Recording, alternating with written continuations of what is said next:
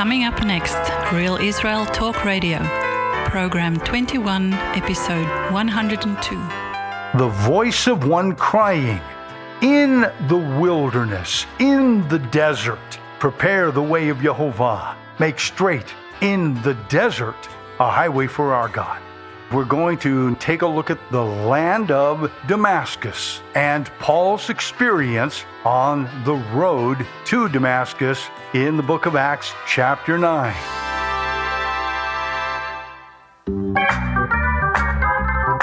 Shalom, I'm Avi Ben Mordechai.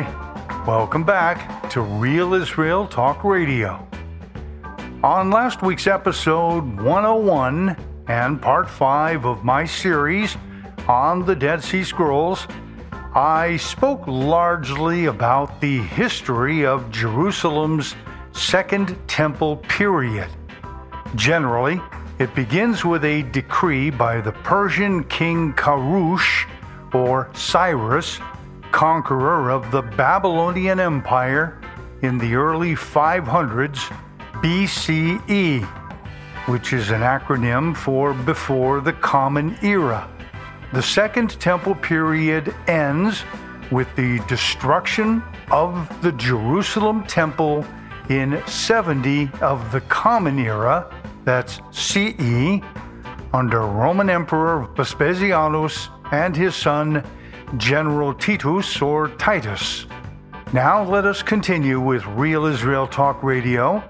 This is episode 102 and part 6 in this historical overview and perspective of the way to the Damascus of Qumran.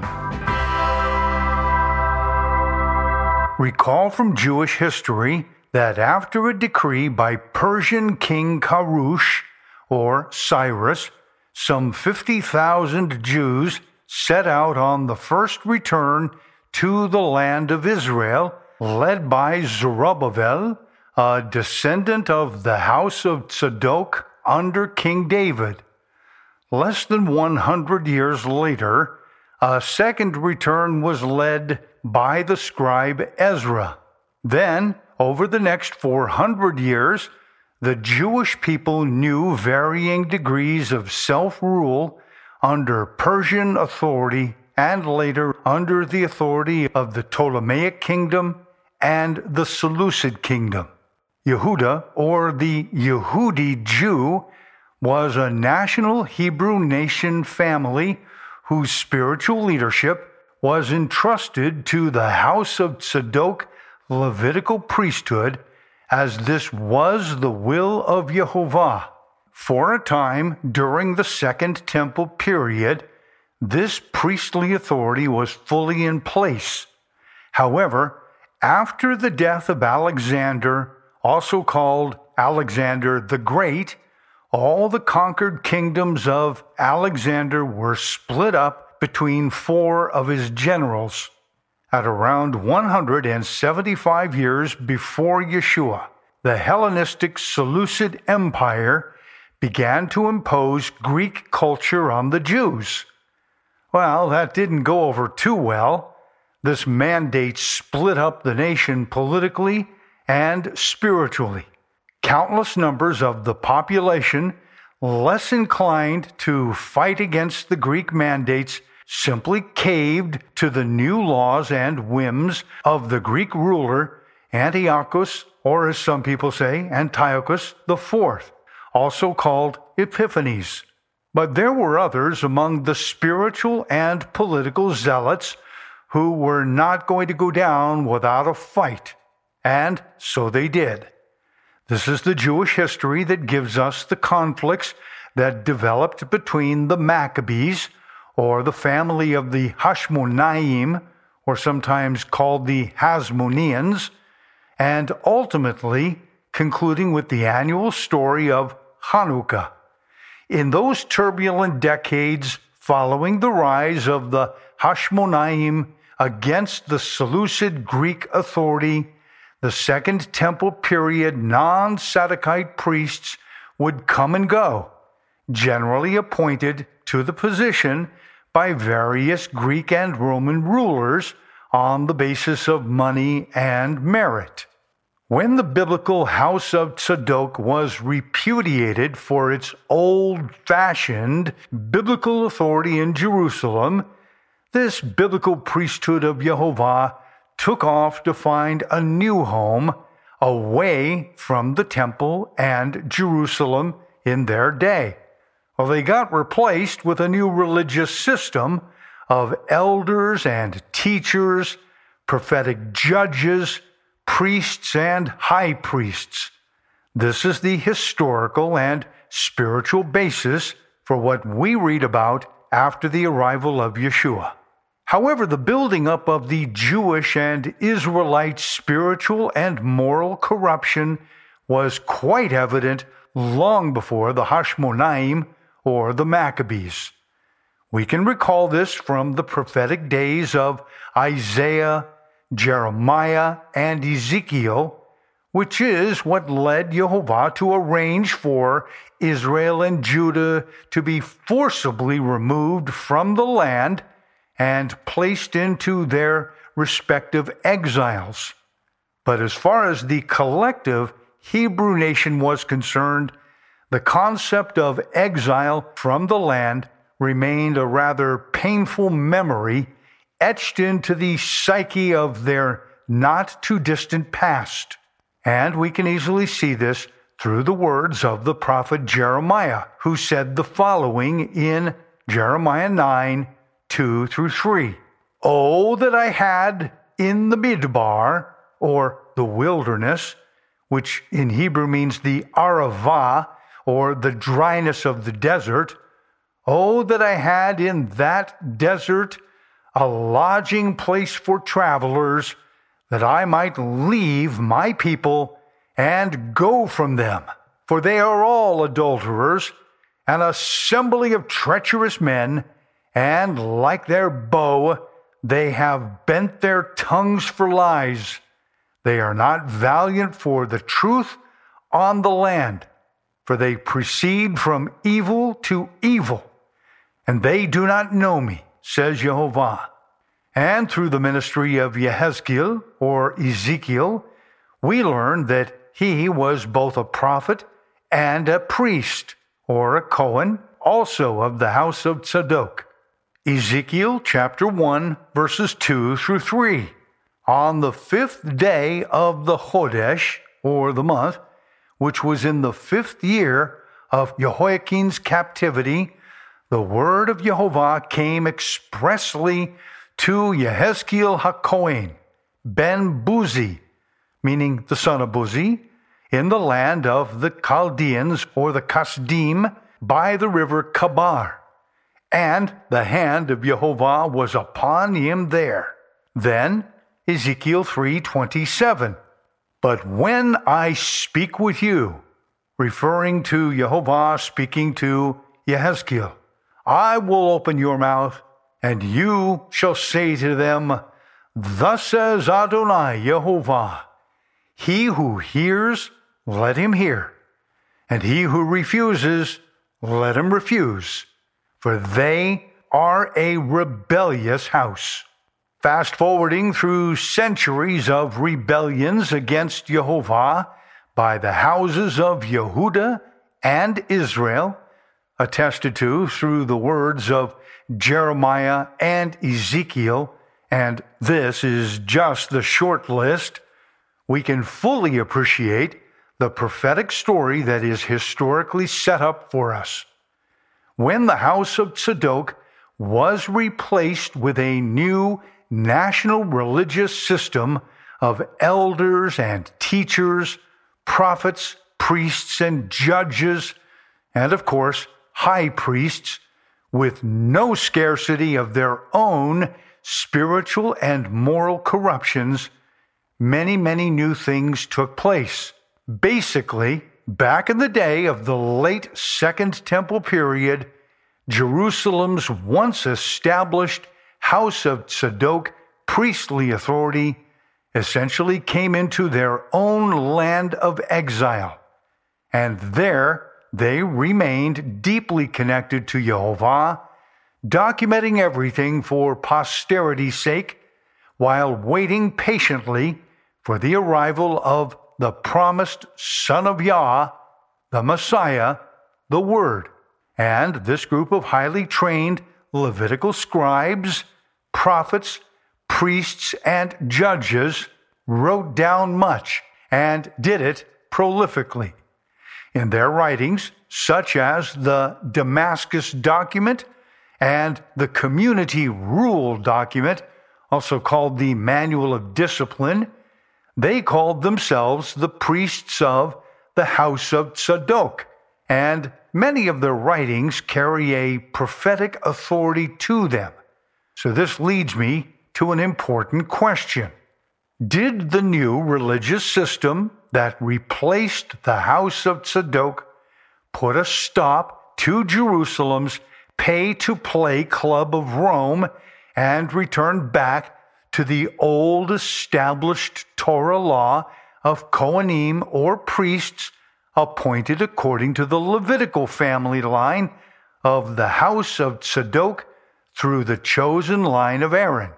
Yeah, I know that's a long question, but let me repeat it for you so you can get the gist of what I'm speaking about.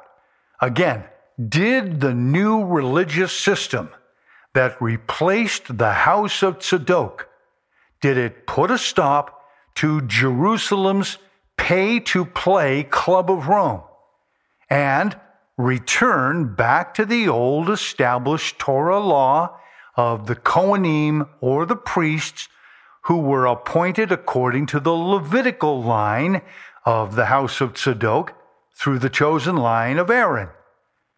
Well, I think you have the response.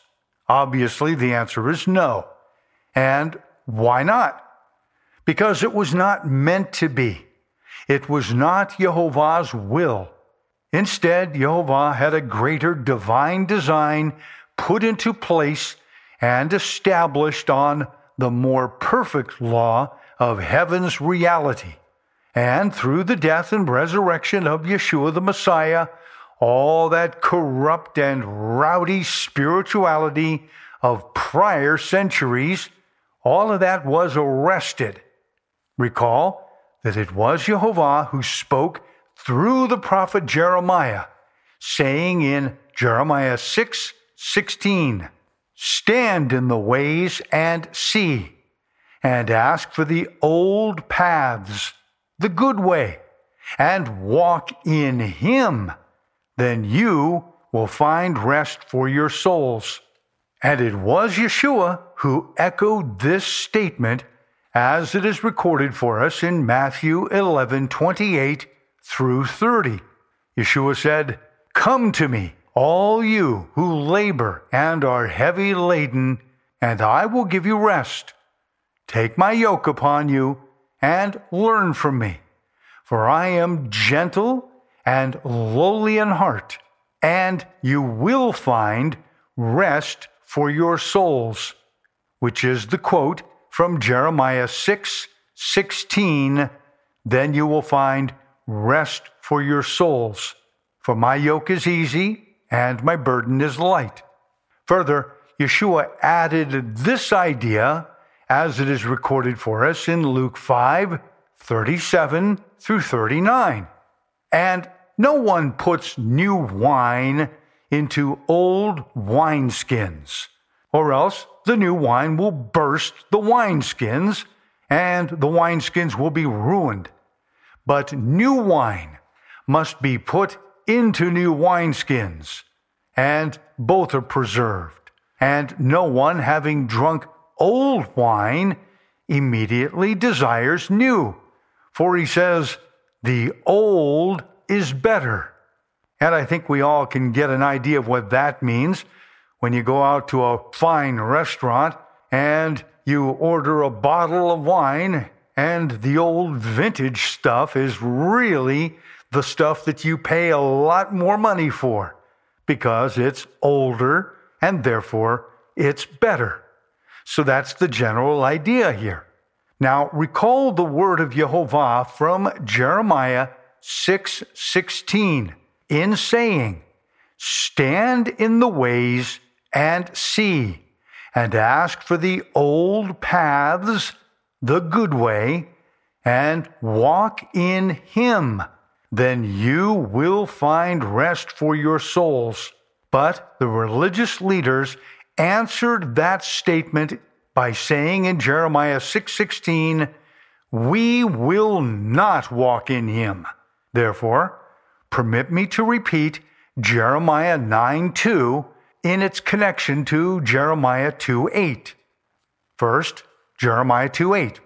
The Kohanim, or the priests, did not say, "Where is Jehovah?" And those who handle the law did not know me. The rulers also transgressed against me. The prophets prophesied by Baal and walked after things that do not profit. And once again, let's return to Jeremiah 9:2-3. Oh, that I had in the Midbar, or in the wilderness, that is the Arava, or the dryness of the desert, a lodging place for travelers, that I might leave my people and go from them. Now, based on these words, the house of Tzadok settled in the Arava of the dry desert on the northwest shores of the Salt Sea.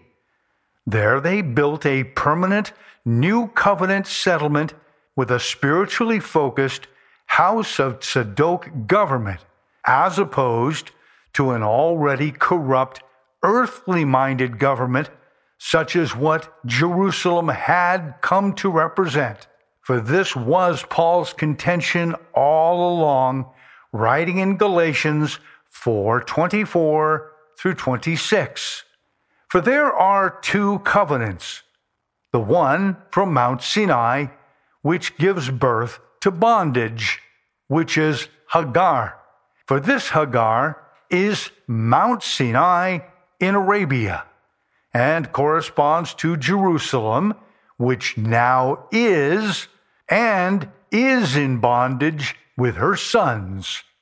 But the Jerusalem above is free, which is the mother of us all. Now, the idea here that Paul is referring to in Galatians 4:24-26 is about a Mount Sinai that gives birth to bondage.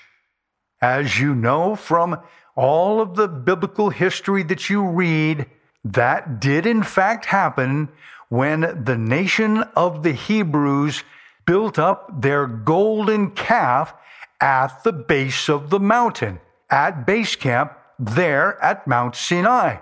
While Moses ascended to the top of the mountain, what was going on at the bottom of the mountain? It was everything that took place according to the golden calf story. And you can read about that in Exodus chapter 32. So that's what this is referring to as Mount Sinai giving birth to bondage. It has nothing to do with the law of Moses giving birth to bondage, because that was all given at the top of the mountain when Moses ascended to Jehovah, because Jehovah told him to come up, where he gave him the commandments and a lot more. Given that Paul spent 2 years living in the Qumran community, and I will get to this shortly, please be patient, we can clearly see some similar vocabulary when comparing Paul's statements to that of the Qumran Damascus document A, identified as CDA, and fragment 4, column 16, lines 1-5. I'll read that for you here. Line 1 begins with, "And he will conclude the covenant with the house of Israel and the house of Judah. And about this covenant he spoke through Moses, saying, in accordance with all these words, I established with you a covenant and with all Israel. Therefore, one will impose upon himself to return to the law of Moses, for in it all is defined, and the exact interpretation of their ages about the blindness of Israel in all these matters, behold, it is defined in the book of the divisions of the periods, which in Hebrew is the divisions of the times, according to their jubilees and their weeks. And I want to bring your attention to that statement in line 4 that says, and the exact interpretation of their ages about the blindness of Israel in all these matters. If you know Paul's writings, that in and of itself should remind you what Paul was speaking about when he wrote that there was blindness in Israel. And that is why he suffered blindness on the road to Damascus, and why, when he came to Damascus, or Qumran, which I will explain to you shortly, there was a man whose name is Hananiah, or the grace of Yah, who took Paul's blindness away. Okay? There's a lot more going on here, and this is written about in the Damascus document CDA. And we're going to now take a look at this idea referred to as the land of Damascus and Paul's experience on the road to Damascus in the book of Acts, chapter 9. We're going to have a close look at this notion of the idea of the covenant as it is linked to Damascus and to the division of the periods or the times as it is linked to the calendrical scroll referred to as Jubilees, or the Book of Jubilees, as well as Pentecost or Shavuot. The earliest biblical references to Damascus, which is in the land of Aram, they are found in Bereshit, or Genesis chapter 14, and Dvorim, or Deuteronomy chapter 26. First, Genesis chapter 14, verses 14 through 15. This is about Avram and when he goes to rescue his nephew Lot. Now when Avram heard that his brother, or literally his nephew Lot, was taken captive, he armed his 318 trained servants who were born in his own house. And he went in pursuit as far as Dan. He divided his forces against them by night, and he and his servants attacked them and pursued them as far as Hovah, which is north of Damascus. Now, it might interest you to know that there in the area where some of the tribe of Dan settled, it says that he divided his forces against them by night. So you would have to ask, why did Avram divide his forces there? Well, if you have ever been with me as your licensed tour guide in the land of Israel, I would have taken you to that area because it is there where Mount Hermon rises to about 9,000 something feet above sea level. In other words, that's where Mount Hermon is located. And so Avram divided his forces, meaning he sent some of his forces out to the south and east around Hermon, and then he put the rest of his forces to the north and west, and then going around Mount Hermon the other side, because the mountain was in the way. So he split them up so that they go around the mountain and meet north of Damascus in the area of Hovah. And we'll take a look at this idea of Damascus when we come back on the second part of our hour program here. So stay with us. And today's program is part 6 of my multi-part series on the Dead Sea Scrolls and the Qumran community.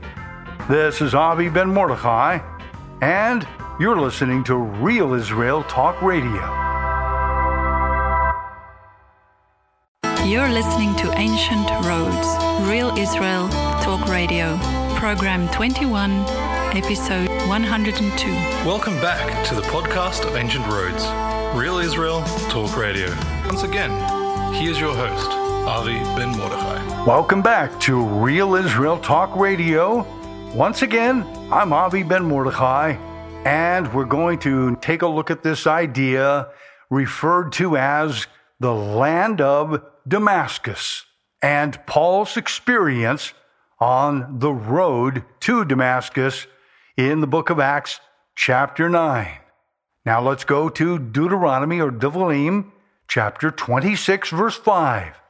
My father was an Aramean, or if you're reading it in English, it might say Syrian, and he was about to perish, and he went down to Egypt and dwelt there, few in number, and there he became a nation, great, mighty, and populous.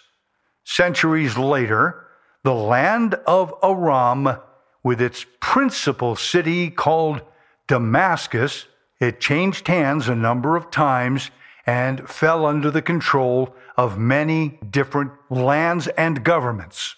During the peak period of the Qumran community, the area of Damascus was already a legal annexation of the Roman Republic. Then afterwards, in the days of Shaul of Tarsus, also known as Paul the Apostle, the region of Aram and Damascus was converted into a large Roman imperial province.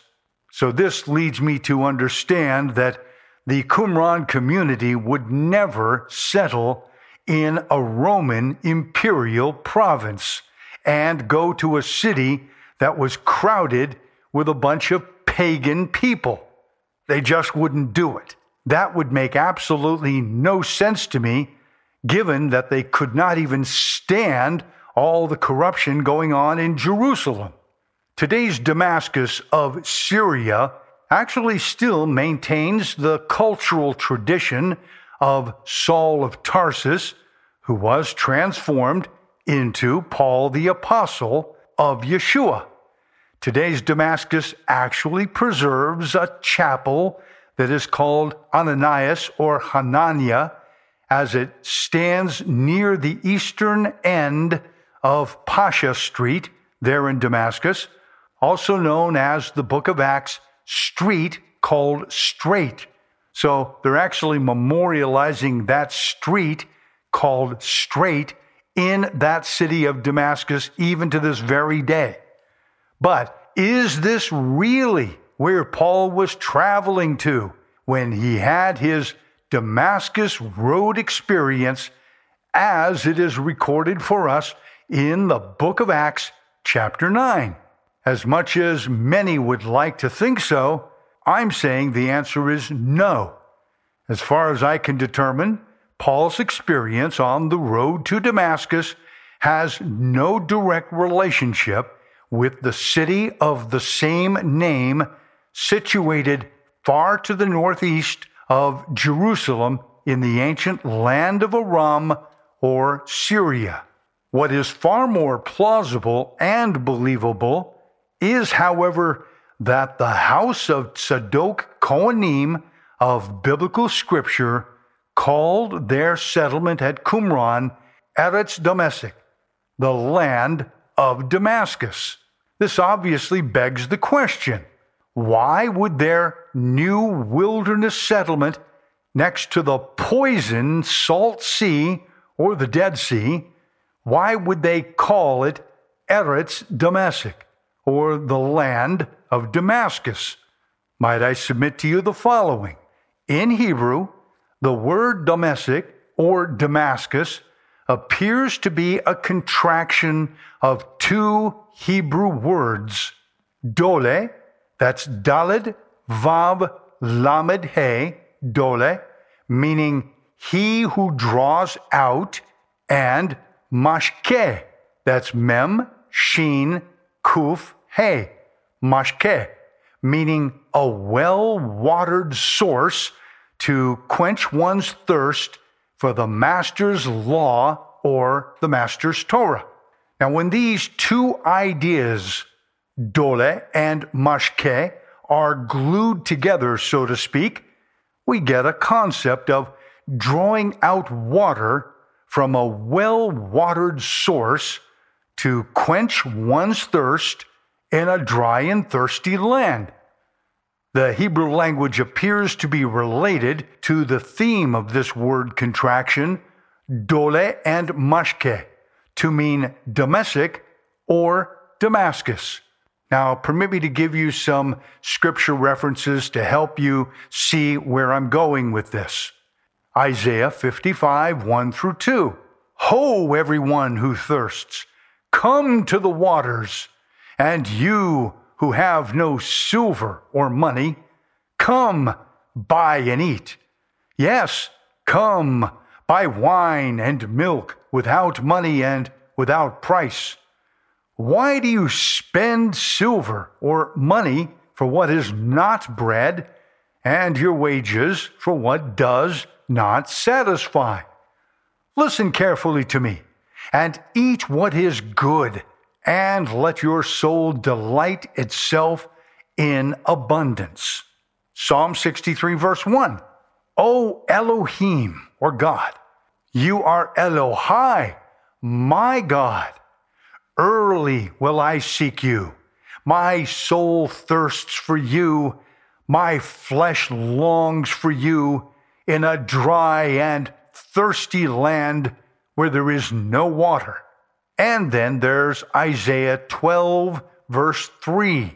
Uvshaftamayim besason mimane ha-Yeshua. Therefore with joy you will draw water from the wells of the salvation. The Hebrew word there is Yeshua. And let us keep in mind that Yeshua made this point when he cried out in the temple and proclaimed at the end of the feast of Sukkot in Jerusalem this very same message. It's found in John or Yochanan 7:37 through 38. On the last day, the great day of the Hag, or the feast, Yeshua stood and cried out, saying, If anyone thirsts, let him come to me and drink. He who believes in me, as the scripture has said, out of his heart will flow rivers of living water. And then concerning a woman from the region of the Shomron, or Samaria, there is this recorded dialogue in Yochanan, or John 9, 4 through 12. Then the woman of Shomron, or Samaria, said to him, referring to Yeshua, How is it that you, being a Jew, ask a drink from me, a Samaritan woman? For Jews have no dealings with Samaritans. Yeshua answered and said to her, If you knew the gift of God and who it is who says to you, Give me a drink, there is that word mashke in Hebrew, you would have asked him, and he would have given you living water. The woman said to him, Sir, you have nothing to draw with. There's that idea of dole in Hebrew. You have nothing to draw with, and the well is deep. Where then do you get that living water? Are you greater than our father Yaakov or Jacob, who gave us the well and drank from it himself? And finally, from the Qumran Damascus document itself, the writers of that scroll wrote the following in Damascus document B, identified as 4Q 267. This is fragment 2, lines 7 through 15. Here's how it reads. God remembered the covenant with the forefathers and raised from Aaron men of knowledge, and from Israel wise men, and made them listen. And they dug the well, a well about which Moses said in Numbers 21:18, a well which the princes dug, which the nobles of the people inquired with the staff.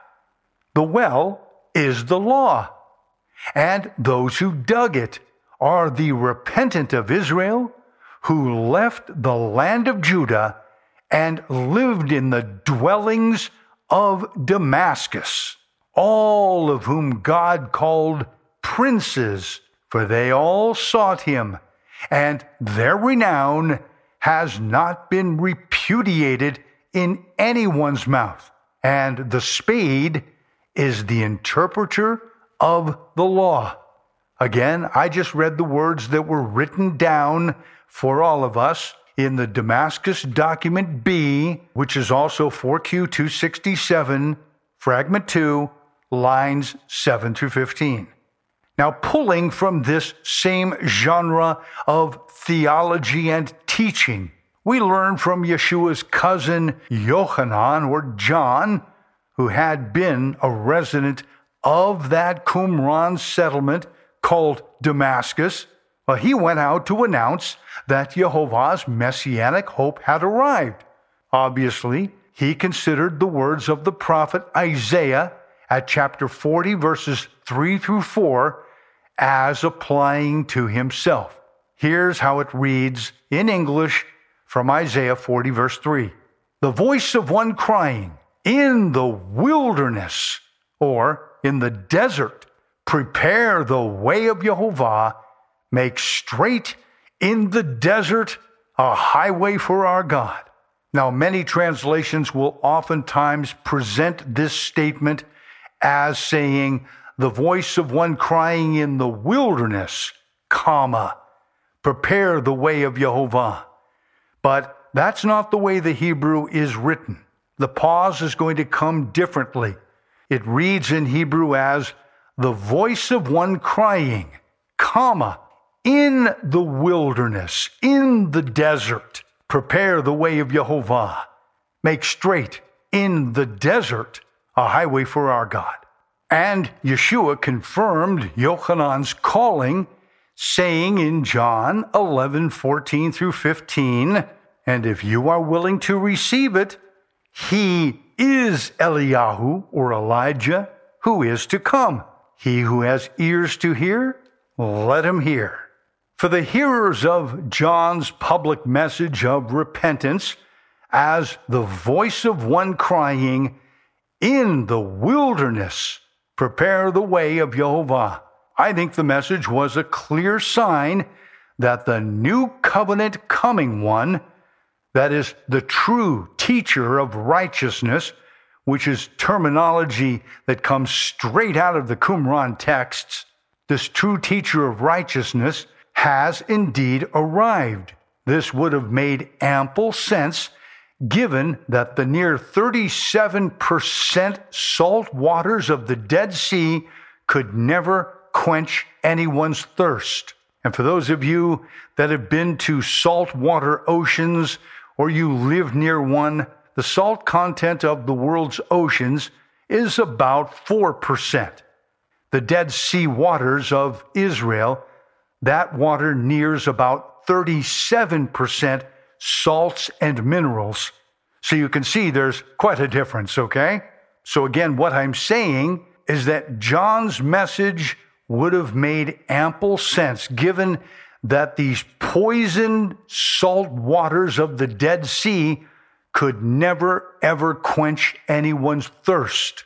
Nonetheless, in that region of the dry and thirsty land where there is no water, the paradox is unmistakable. Take a look at John, or Yochanan 1:15 through 17. John bore witness of him, referring to Yeshua, and cried out, saying, this was he of whom I said, he who comes after me is of a higher rank than I, for he was before me. and of his fullness we have all received, and grace for grace. For the law was given through Moses, but grace and truth came through Yeshua HaMashiach. So the theme of drawing water up from out of a dry and thirsty desert region to quench man's thirst for Yehovah's water of the Word, that is, his grace and truth, well, this just fits perfectly the Qumran imagery of Eretz Damascus, or Damascus. This Qumran community House of Tzadok Levitical group proved to be highly prolific in their writings, with much of their literary work dedicated to speaking about a final messianic redemption and a war between Jerusalem above's sons of light and Jerusalem below's wicked sons of darkness.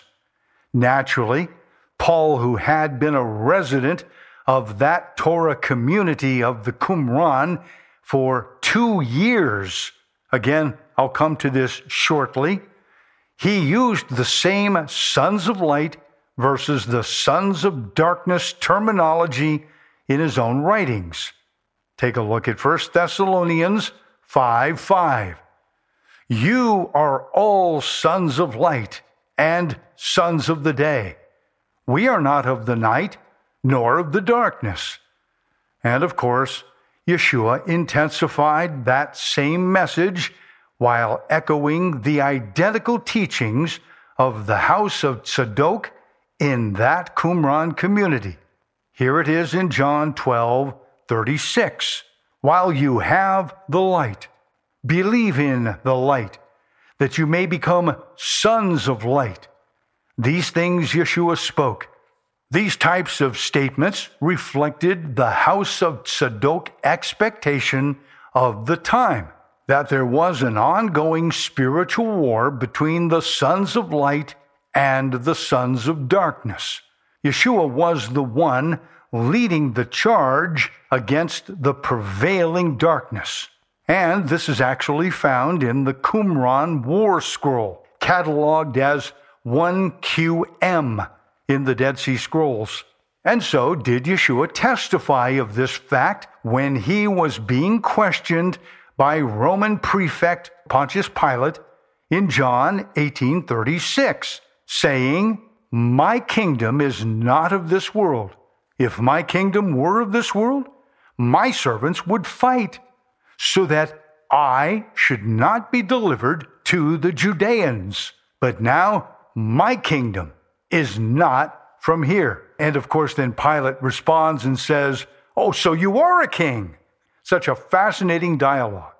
This said, let us go forward to better understand Shaul of Tarsus and the divine calling that he had on his life.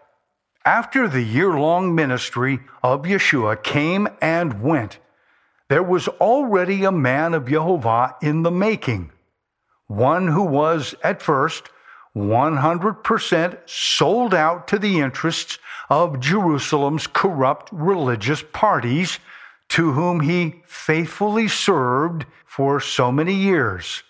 This one was Paul, or Shaul of Tarsus, from the Roman province of Cilicia, in what is today part of modern-day Turkey.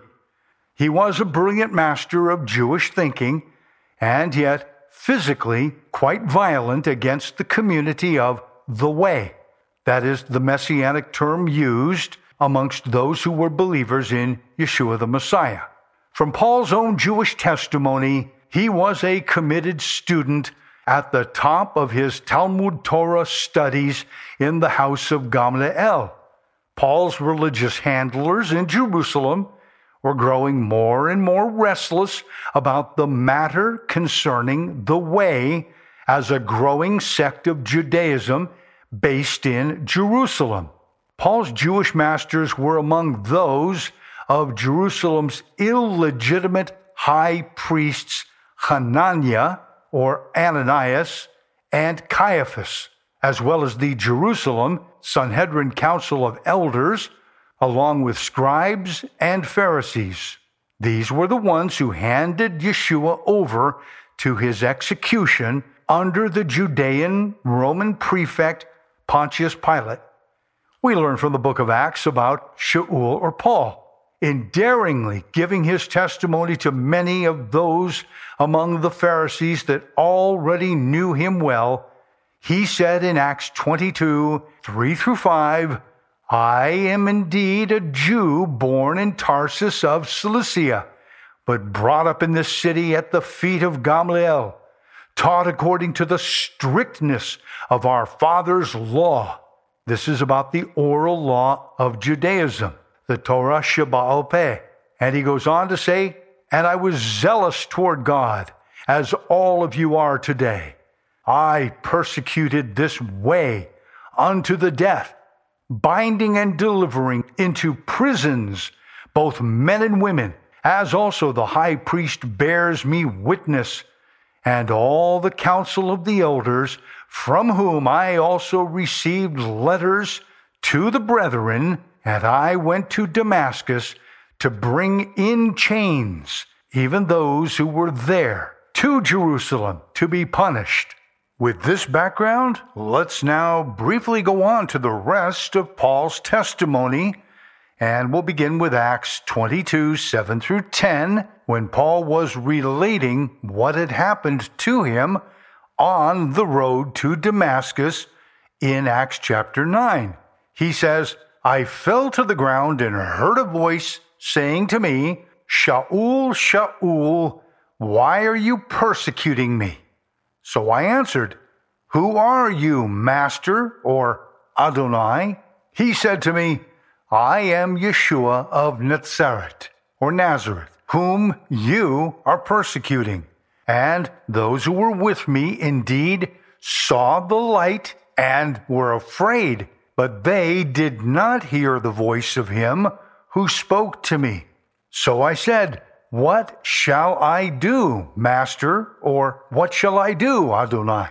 And Adonai said to me, Arise and go into Damascus, which was the house of Tzadok's settlement at Qumran, and there you will be told all things which are appointed for you to do, in agreement with the words of Isaiah 40, verse 3. The voice of one crying, in the wilderness or desert, prepare the way of Jehovah, make straight in the desert a highway for our God. The terminology, make straight in the desert a highway for our God, perfectly explains the book of Acts 9, 10-12, and how Yeshua spoke to a certain disciple of the house of Tzadok about Paul's experience while on the way to the Qumran, or, once again, Damascus. The name of the man at Qumran was Hananiah, which means Yah's grace, or the grace of Yah. Jehovah spoke to him in a vision and said, Hananiah, arise and go to the street, or the narrow alley, called Straight, or in Hebrew, Yashar. This is matching with Isaiah 40, verse 3. And inquire at the house of Yehuda for one called Shaul of Tarsus. For behold, he is praying, and in a vision he has seen a man named Hananiah coming in and putting his hand on him, so that he might receive his sight. And that is a theme that you'll see repeated over and over again in the Qumran community documents of the Dead Sea Scrolls. The idea of once being blind, but now seeing. Because in that community, they spoke often about the sons of light versus the sons of darkness. And this is where I'm going to leave off for now, because the story gets even more interesting and more intensive as we move through it. But I'll pick up again on the next episode, and we'll continue where we have left off here. This is episode 102. Oh, please do navigate over to our website at www.cominghome.co.il And Yah willing, I'll see you next week. I'm Avi Ben Mordechai, and this is Real Israel Talk Radio.